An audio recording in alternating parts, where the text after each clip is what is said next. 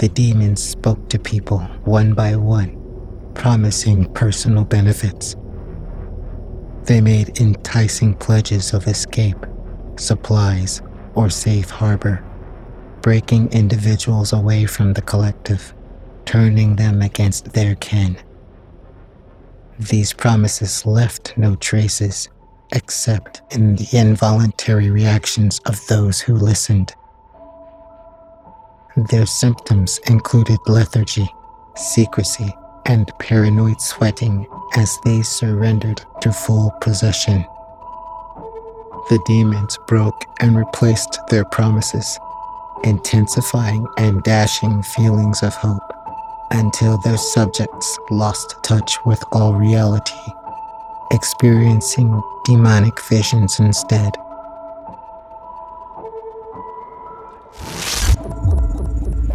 Tactics and Practice Podcast.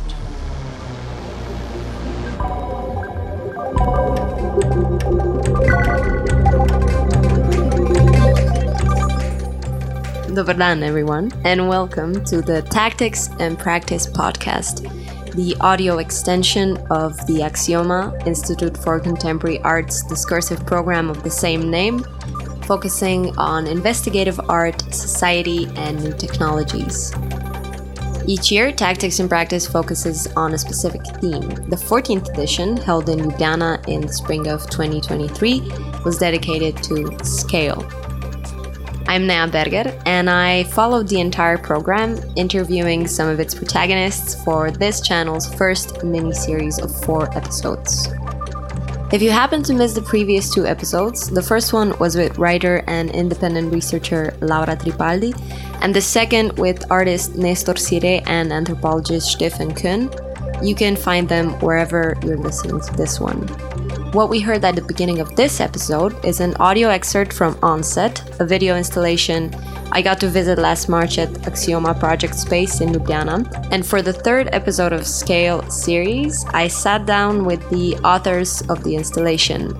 With me are Anna Engelhardt and Mark Cinkevich. Welcome, Anna and Mark. Hi. Hello, thank you. So perhaps before we begin, I should point out that the 2 artists work under pseudonyms and that Mark uses an effect to disguise his voice. I don't particularly like to introduce others, so I would love to just give you the platform to introduce yourselves to our listeners in any way you prefer, and also maybe tell us a bit about your particular research fields, what you're most interested in, what you've been up to. My background comes from this kind of investigatory art practice, and I usually do art projects that are kind of weird investigations of sorts. Usually work with CGI. Recently with Mark, I got very interested in how to make investigations that would be more speaking more deeply of like affective nature of what's going on rather than just digging for this kind of more objective data or information. So that's also the part of the project that we did with Mark, the Onset. Maybe also just briefly about my kind of previous works and the Onset. So one of my previous films was Adversarial Infrastructure. It was kind of a deepfake CGI investigation of Russian annexation of Crimea. In this work, I tried to look into this kind of eerie qualities of the Crimean Bridge, the mega infrastructure Russia constructed to cement its annexation of Crimea. And in this new work with Mark, we did this extensive digging of Russian military bases in Syria, Belarus, and Ukraine, trying to find how exactly Russian invasions are made possible. And in the film, we combine the CGI, medieval demonology, and satellite investigation to uncover how Russian military force, akin to demonic force, is possessing sovereign states. So this is shortly about me. Mark? Hello. So again, my background is in cultural studies and area studies, but over the last years, we started working with Anna on this project in connection with Russian imperialism. And as Anna said, we started with a lot of digging, just sort of in an investigative way, digging data, looking into infrastructures about how the Russian imperialism works. Then we sort of looked for a way to find a better way to present the results of the research, so as to not only produce a wall of text that would present all the data about electricity, for example, as the film deals with electricity infrastructures, but then through making a film, and a lot of my background has to do with monster studies and demonology, and by combining these two very different approaches, we sort of created the onset film. Yeah. Hey, thanks so much to you both for presenting the general concept of onset as well. But I'd love to hear a bit more about each of your individual research fields before we move on to the ways of how you combine them into this amazing project, which, now that I think about it, shouldn't be called a project because it's basically a resistance movement. So I would love to hear, Mark, from you first. Maybe if we start with a bit of a more relaxed talk. Well, is it relaxed? I don't know, but demonology, right? Mm-hmm. What do you think would be important for people listening to this episode to know about demonology and monster studies and some of its concepts before we start talking about connecting those concepts to infrastructure and colonialism? Monster studies in general of something like a theoretical optics, basically, or a theoretical lens. And this is one of the best way to work with the idea of the other, because historically monsters were summoned to represent in a specific, like, argumented way a specific feature of a specific group that is to be othered in one way or another. And so monster studies really encompassed in themselves all the possible ways of the representations of otherness that are available.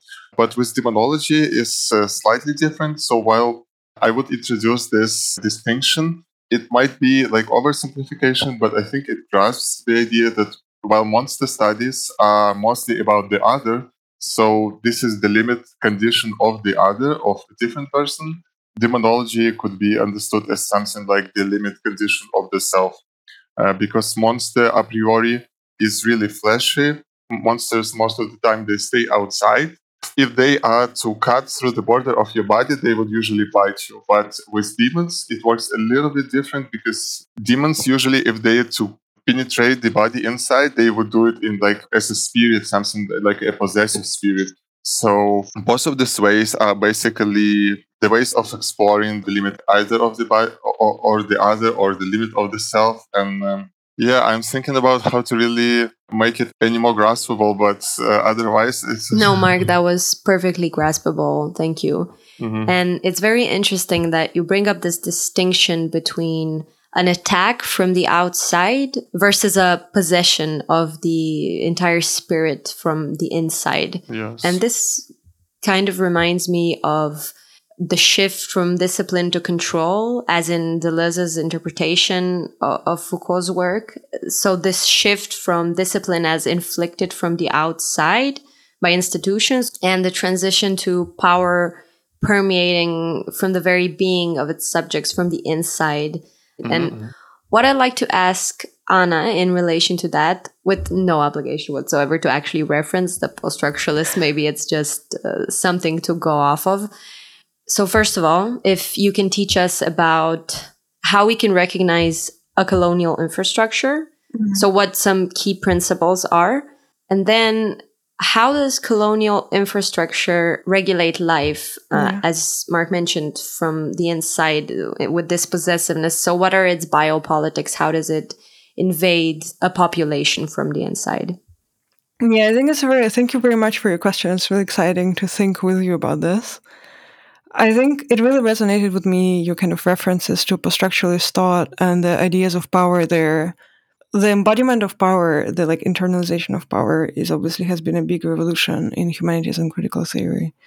I think what is kind of interesting to think through with our work is, I think unlike post-structuralism, we try to think about this kind of embodiment or internalization of power as still being able to distinguish between the invading force and the body that is being invaded, or like the organism or a structure that is under invasion. Because one of the core elements of our work is we try and spot this invasive force to actually be able to exercise it in the end, to actually cut connection to it and get rid of it as a kind of end result, which is not something that is entirely possible if you think about power in the proper Foucauldian terms, right? Foucault would laugh at you if you would propose to get rid of power. But I think it's very different, right, in the colonial context, because in the colonial context, there is a sovereign state, right, that has, let's say, recognized boundary. So it's very important to trace the process of how invasion started, right? Hence the title and set of the work. So if you see how exactly the invasion started and how exactly it took place, then you can locate those nodes of power and cut them or sabotage them or separate them from the rest of the host to then get rid of them. So this is kind of the main difference that I would say is between the kind of post-structuralist understanding of power and the colonial infrastructures as we try to talk about them in this film and also in our work in general. And also with Mark, we co-authored a text that was predating the film and also the full-scale invasion, where we're discussing this Russian colonial infrastructure that Russia created in Belarus. And the way we're looking into this infrastructure was very kind of similar to the distinction that I'm highlighting, because basically, Mark, I'm talking now obviously about the Astrovets nuclear power plant. And the way Russia constructed this power plant was based on the promise. So this is a nuclear power plant constructed by Russia on the Belarus territory. And Russia constructed this nuclear power plant promising Belarus its energy independence. But obviously, as we know, Russia operates, it turned out 180 degrees opposite, totally enmeshing Belarus into a Russian power grid. But it's interesting to think about those moments, right, to actually materialize these infrastructural connections, to then see that it's not, this power is not something that exists in an abstract, it's something that is radiated from specific material structures, like let's say this nuclear power plant or a military base. It is basically like this architecture that kind of glows with power.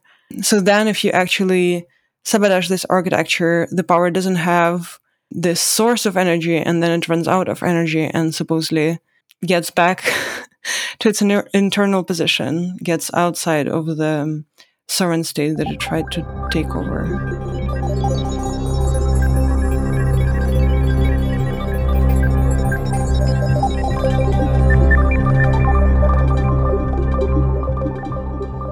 That's super interesting. And I was wondering, Mark, if you wanted to start to explain this analogy, or analogy again is really not the term I want to be using.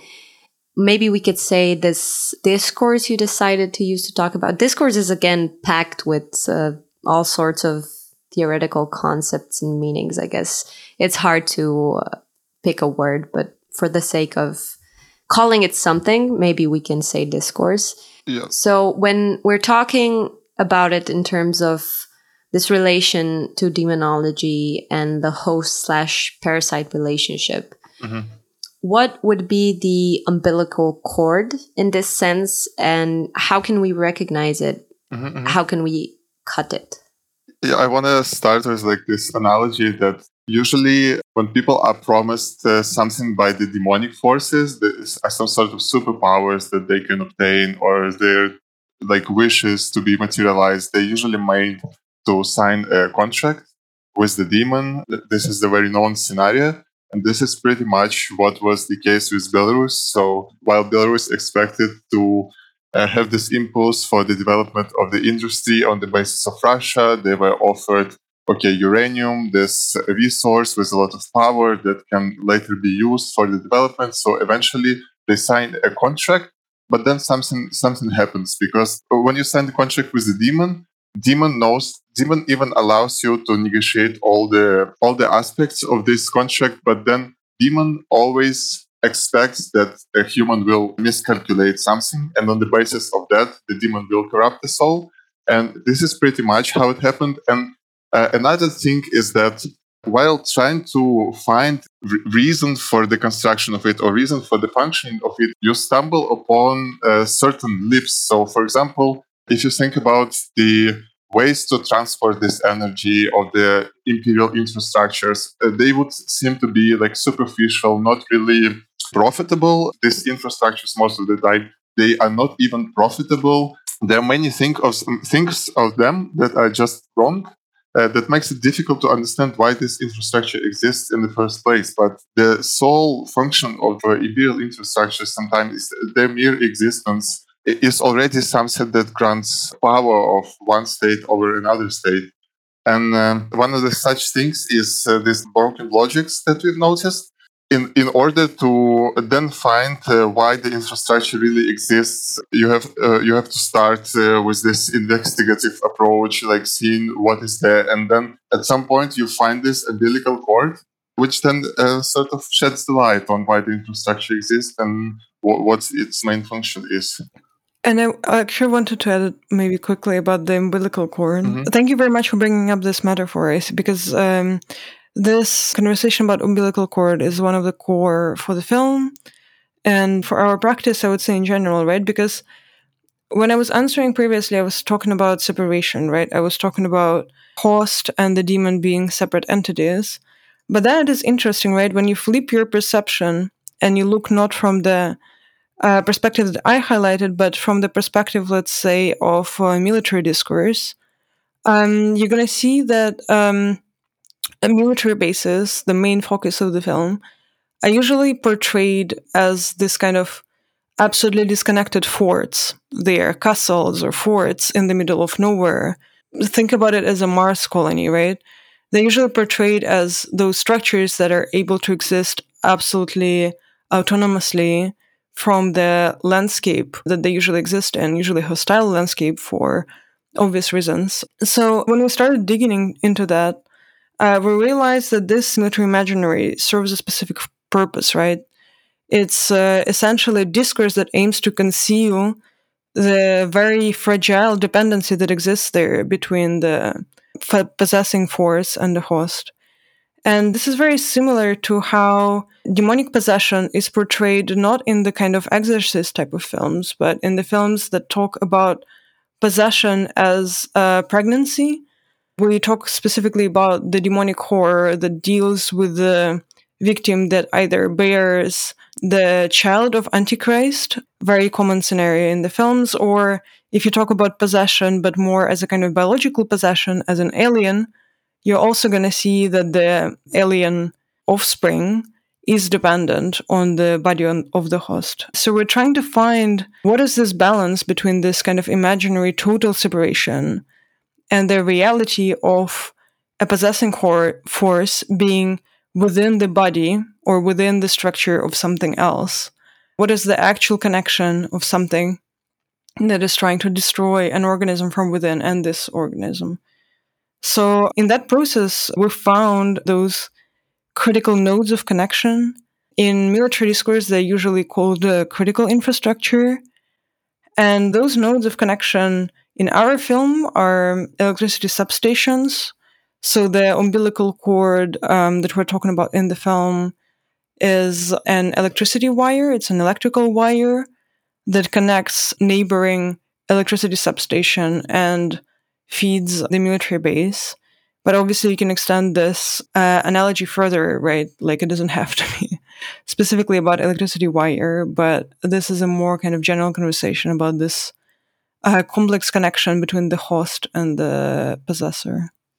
And if I could add that there is an element of synchronicity. As unexplained from the beginning, there is this idea of disconnected forts, but if we precisely look at it at a larger scale, that we could see in the energy systems, they always need to function in synchronicity. And it is the same very logic as in all the binary opposition logics. In the binaries, one thing takes the place of norm, the other necessarily takes a place of being some sort of deviation. So when we talk about energy infrastructure, it's the same. When one country synchronizes the energy grid with another one, the smaller country, so to say, has to synchronize or adapt to the functioning of the metropolia.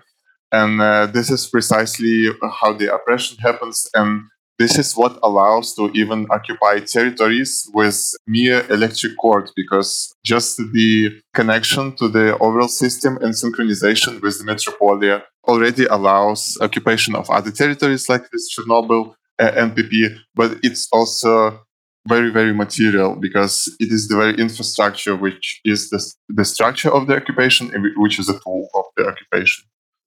No, I'm just enchanted by listening to you two. Maybe I don't have to ask questions. You can just go off of each other. No, but really, it already brought us to so many interesting places.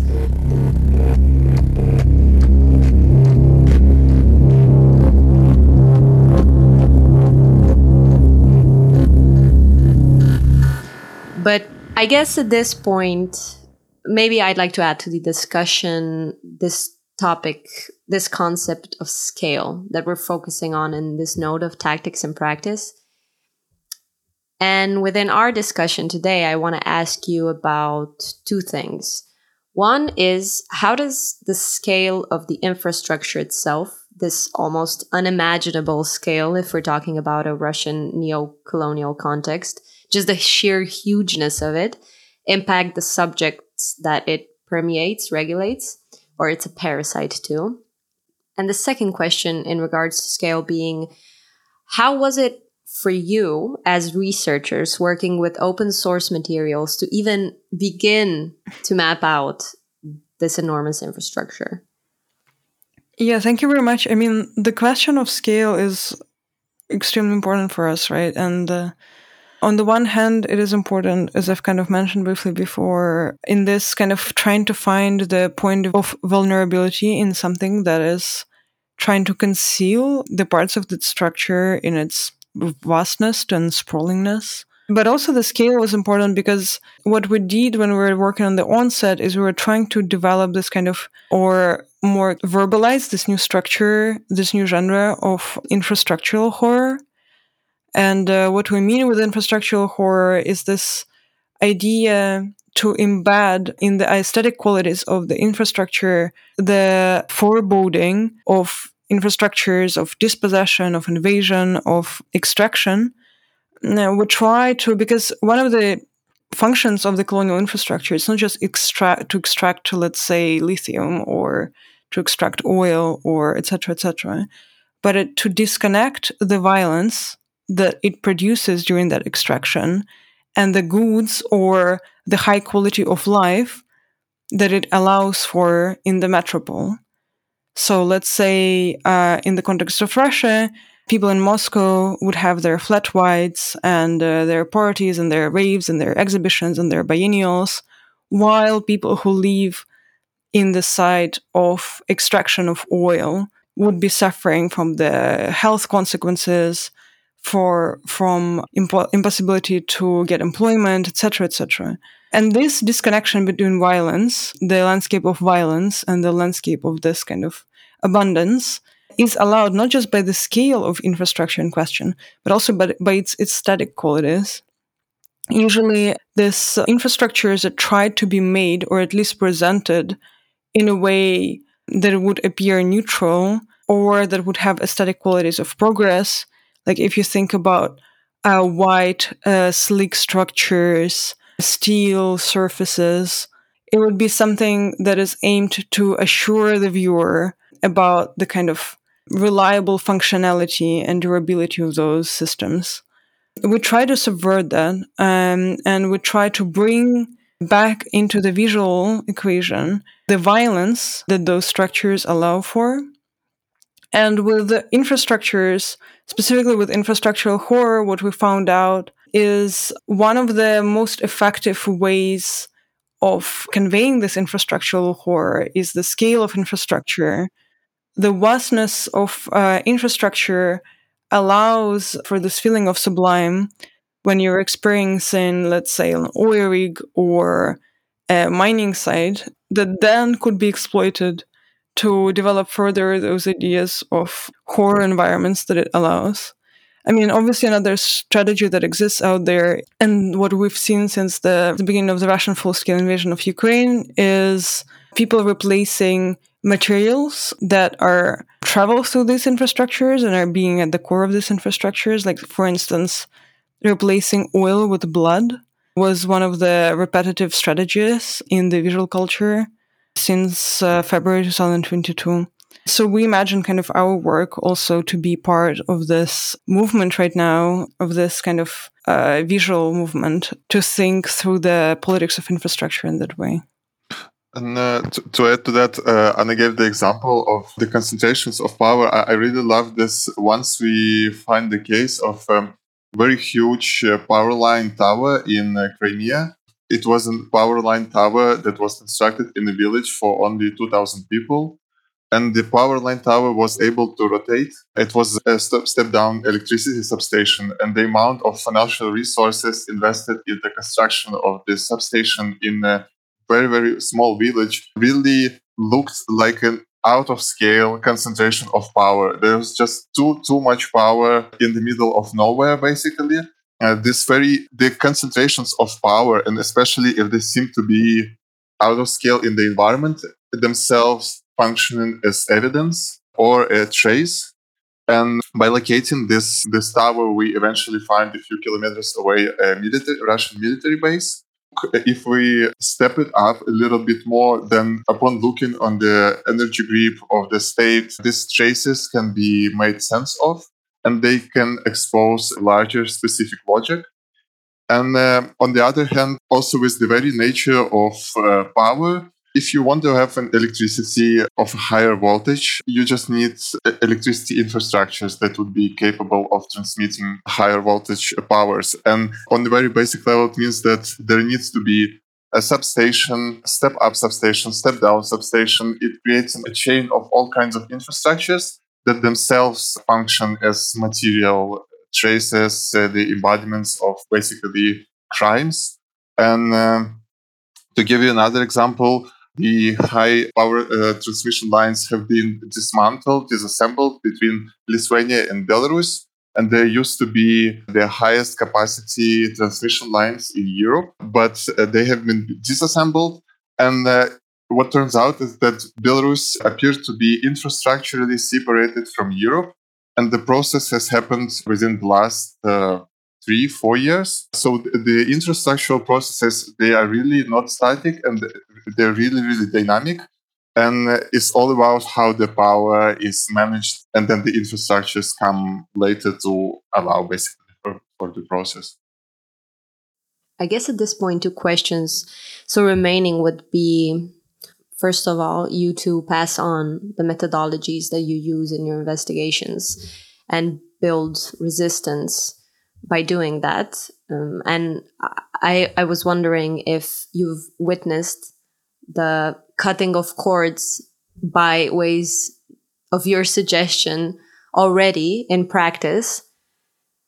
And another thing I would like to open as we're nearing the end of our conversation is why it's so important to create this, and again, for lack of a better term, new discourse, new outlook, new conceptual framing of this entire subject. Because so far, the discourse has been led by ex-colonial powers who operate through negotiations with other colonial powers like Russia.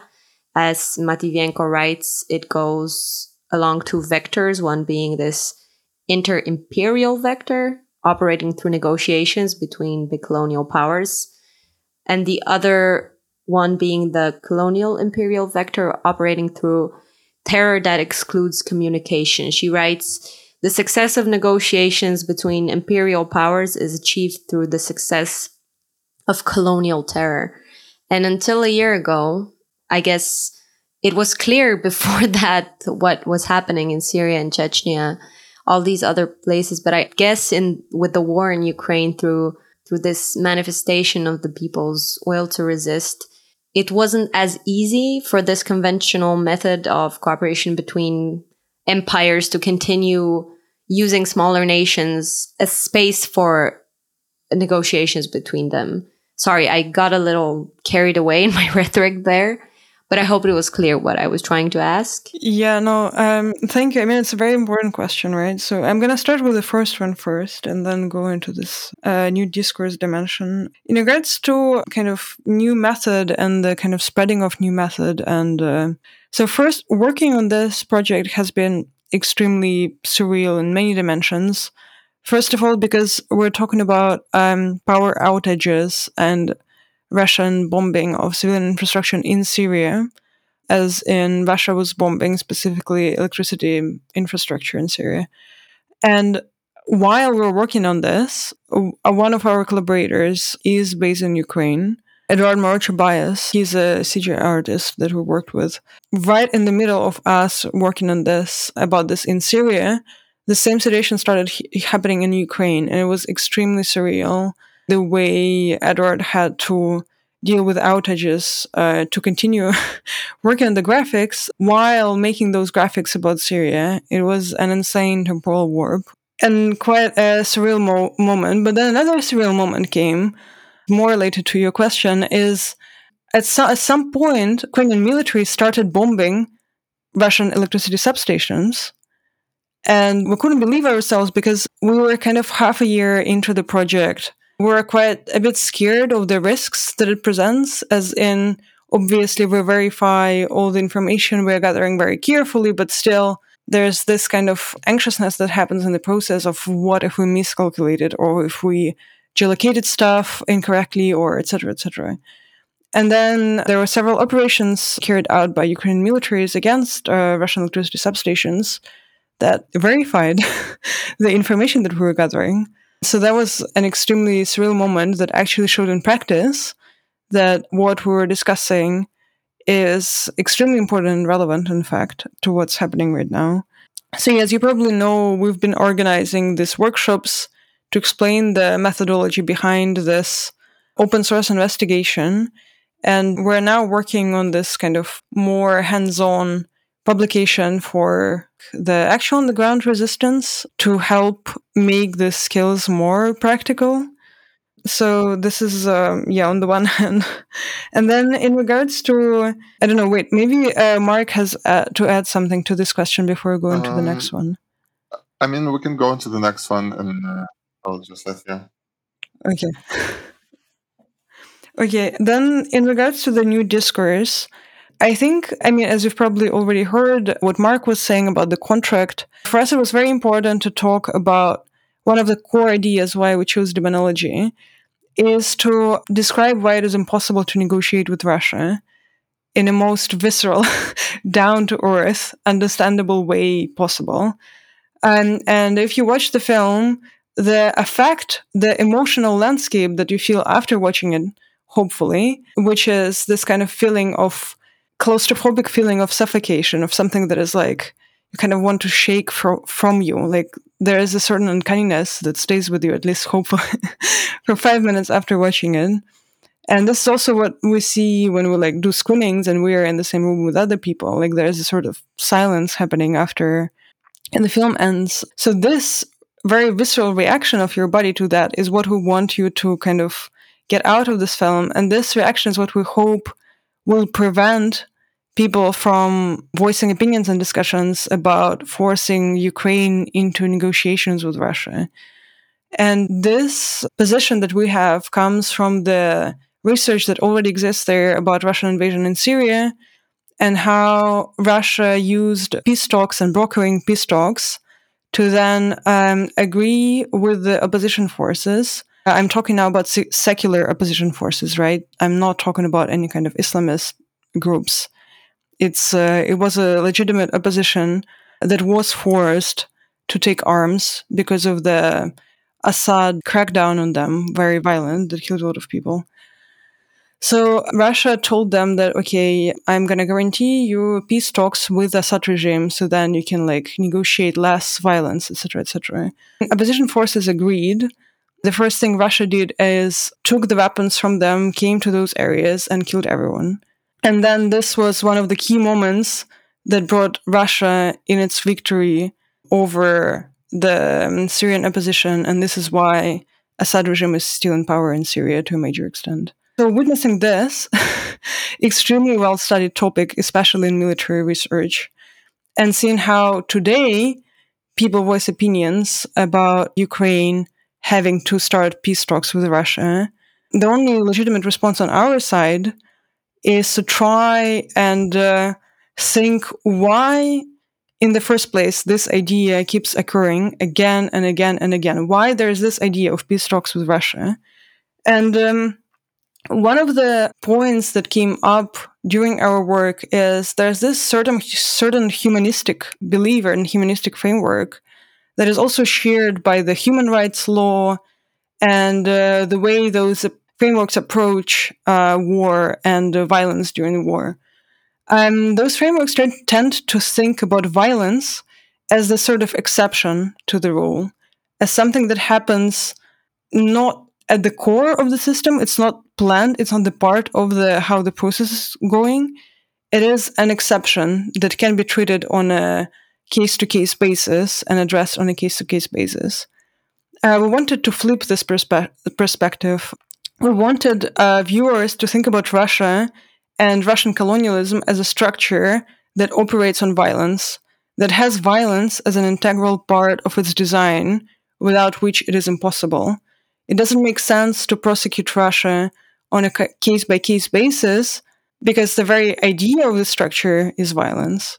Mark, I'm sure you have a lot to add to my really bad recap of...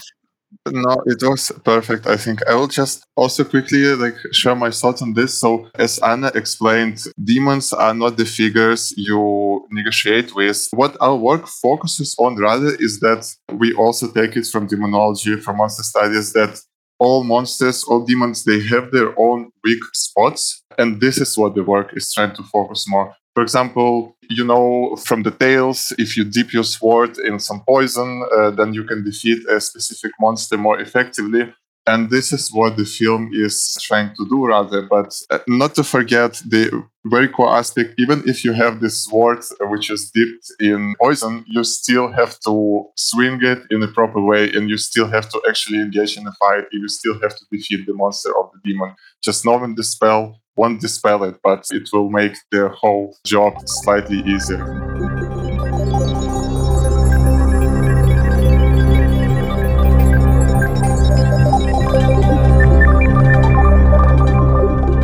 Thank you for providing this methodology and this whole new conceptual framework. I guess that's the term I'm sticking with now, to shift how we think about this. And thank you for building the tools for resistance. We're running out of time, but I would love to hear some final thoughts from you. Looking to the future and being hopeful, and also relating to the way you conceptualize this. My last question is, if the demon were successfully cut out, how can one, or would one, or does one recover from being possessed? If one stays alive, it's already great. Yeah, I guess one of the obvious examples would be to separate yourself as much as possible and find alliances outside of this kind of dominant geopolitical powers. Because also what you don't want to do is to switch from one to another. So I think those kind of moments are extremely powerful because they allow for those new alliances to form. I mean, they don't allow, right? We can't talk about this as an opportunity. It's a catastrophe. It's a disaster. But what it forces, what this disaster forces, is this kind of new networks of connection. I think what is kind of the most dangerous thing that can happen is after Ukrainian victory, Russia, as it is now, will be normalized again. And I find it, and I'm sure Mark also does, find it extremely chilling and concerning. And despite the kind of European posture against Russian expansion, countries like Norway, for instance, Norway signed a deal with Russia. It basically bought from Russia a right to extract oil from the territories in the Arctic that it shares with Russia. this deal is still in place, for instance. So there are these kind of small bits and pieces everywhere that have a lot of potential to then recombine back into the same type of negotiations and normalization that we have witnessed before. And this I find very dangerous. I mean, if we talk about actual demonic possession, this is very interesting because, as we found out with Mark in the kind of medieval demonology, not like contemporary theology, but medieval demonology, demons were understood as extremely material entities. It was something a bit more conceptual and eerie, obviously, but along the lines of food poisoning, let's say. Demon would be located as this kind of material entity in a specific limb or part of your body. So then one of the tasks of the exorcist was to locate the demon in the specific limb or your body part, and then by chanting this body part with the other texts that would be recited as a part of the exorcist process, then the demon would be exorcised from this body part, and you would have to kind of get it out either with a discharge, or it would literally materially get out of your body. So then medieval demonology actually knows cases of people that would get rid of demons and go on with their lives, let's say. It is interesting to think about this potential future of a country outside of this imposed power structure. And I think maybe actually we can think through the Eastern European context, right? And think through the countries that are now independent from Russia or from Russian occupation, Russian colonialism. We can definitely imagine Ukraine regaining its sovereignty, full sovereignty, also including Crimea in the east of Ukraine, and existing in a similar way to, let's say, Poland, right, or Lithuania. There are ways to think about those geographies existing free of this infrastructural power. Yeah, I don't know. Mark, what do you think?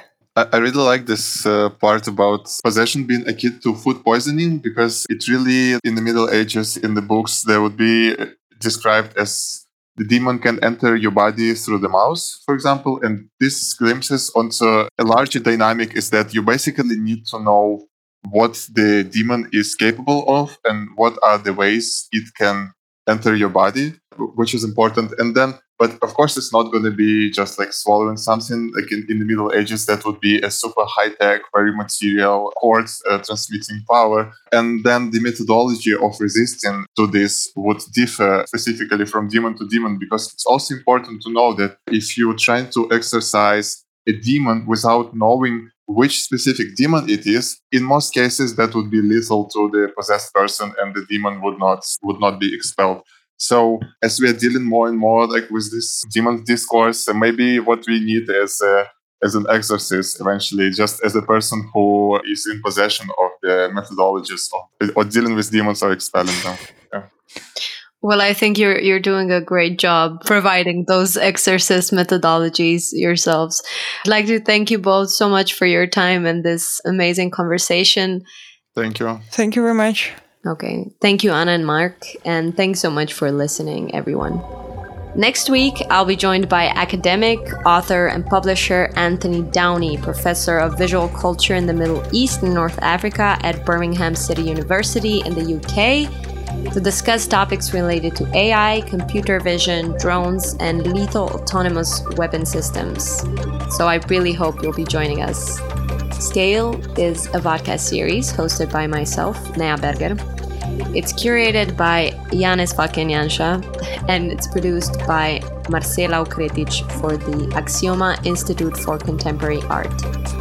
The series is part of the 14th edition of the Tactics and Practice Discursive Program, which was made possible by CONS, Platform for Contemporary Investigative Art. For more information on the context, participants, and partners involved, see the links in the description. This episode was recorded and edited by yours truly and mixed by Stash Kramar. The music was created by the amazing Kasper Torkar. You're welcome to visit axioma.org, where you'll find a wealth of free content.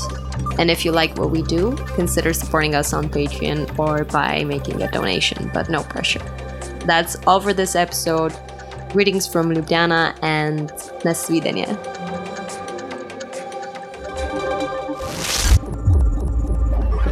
Tactics and Practice Podcast.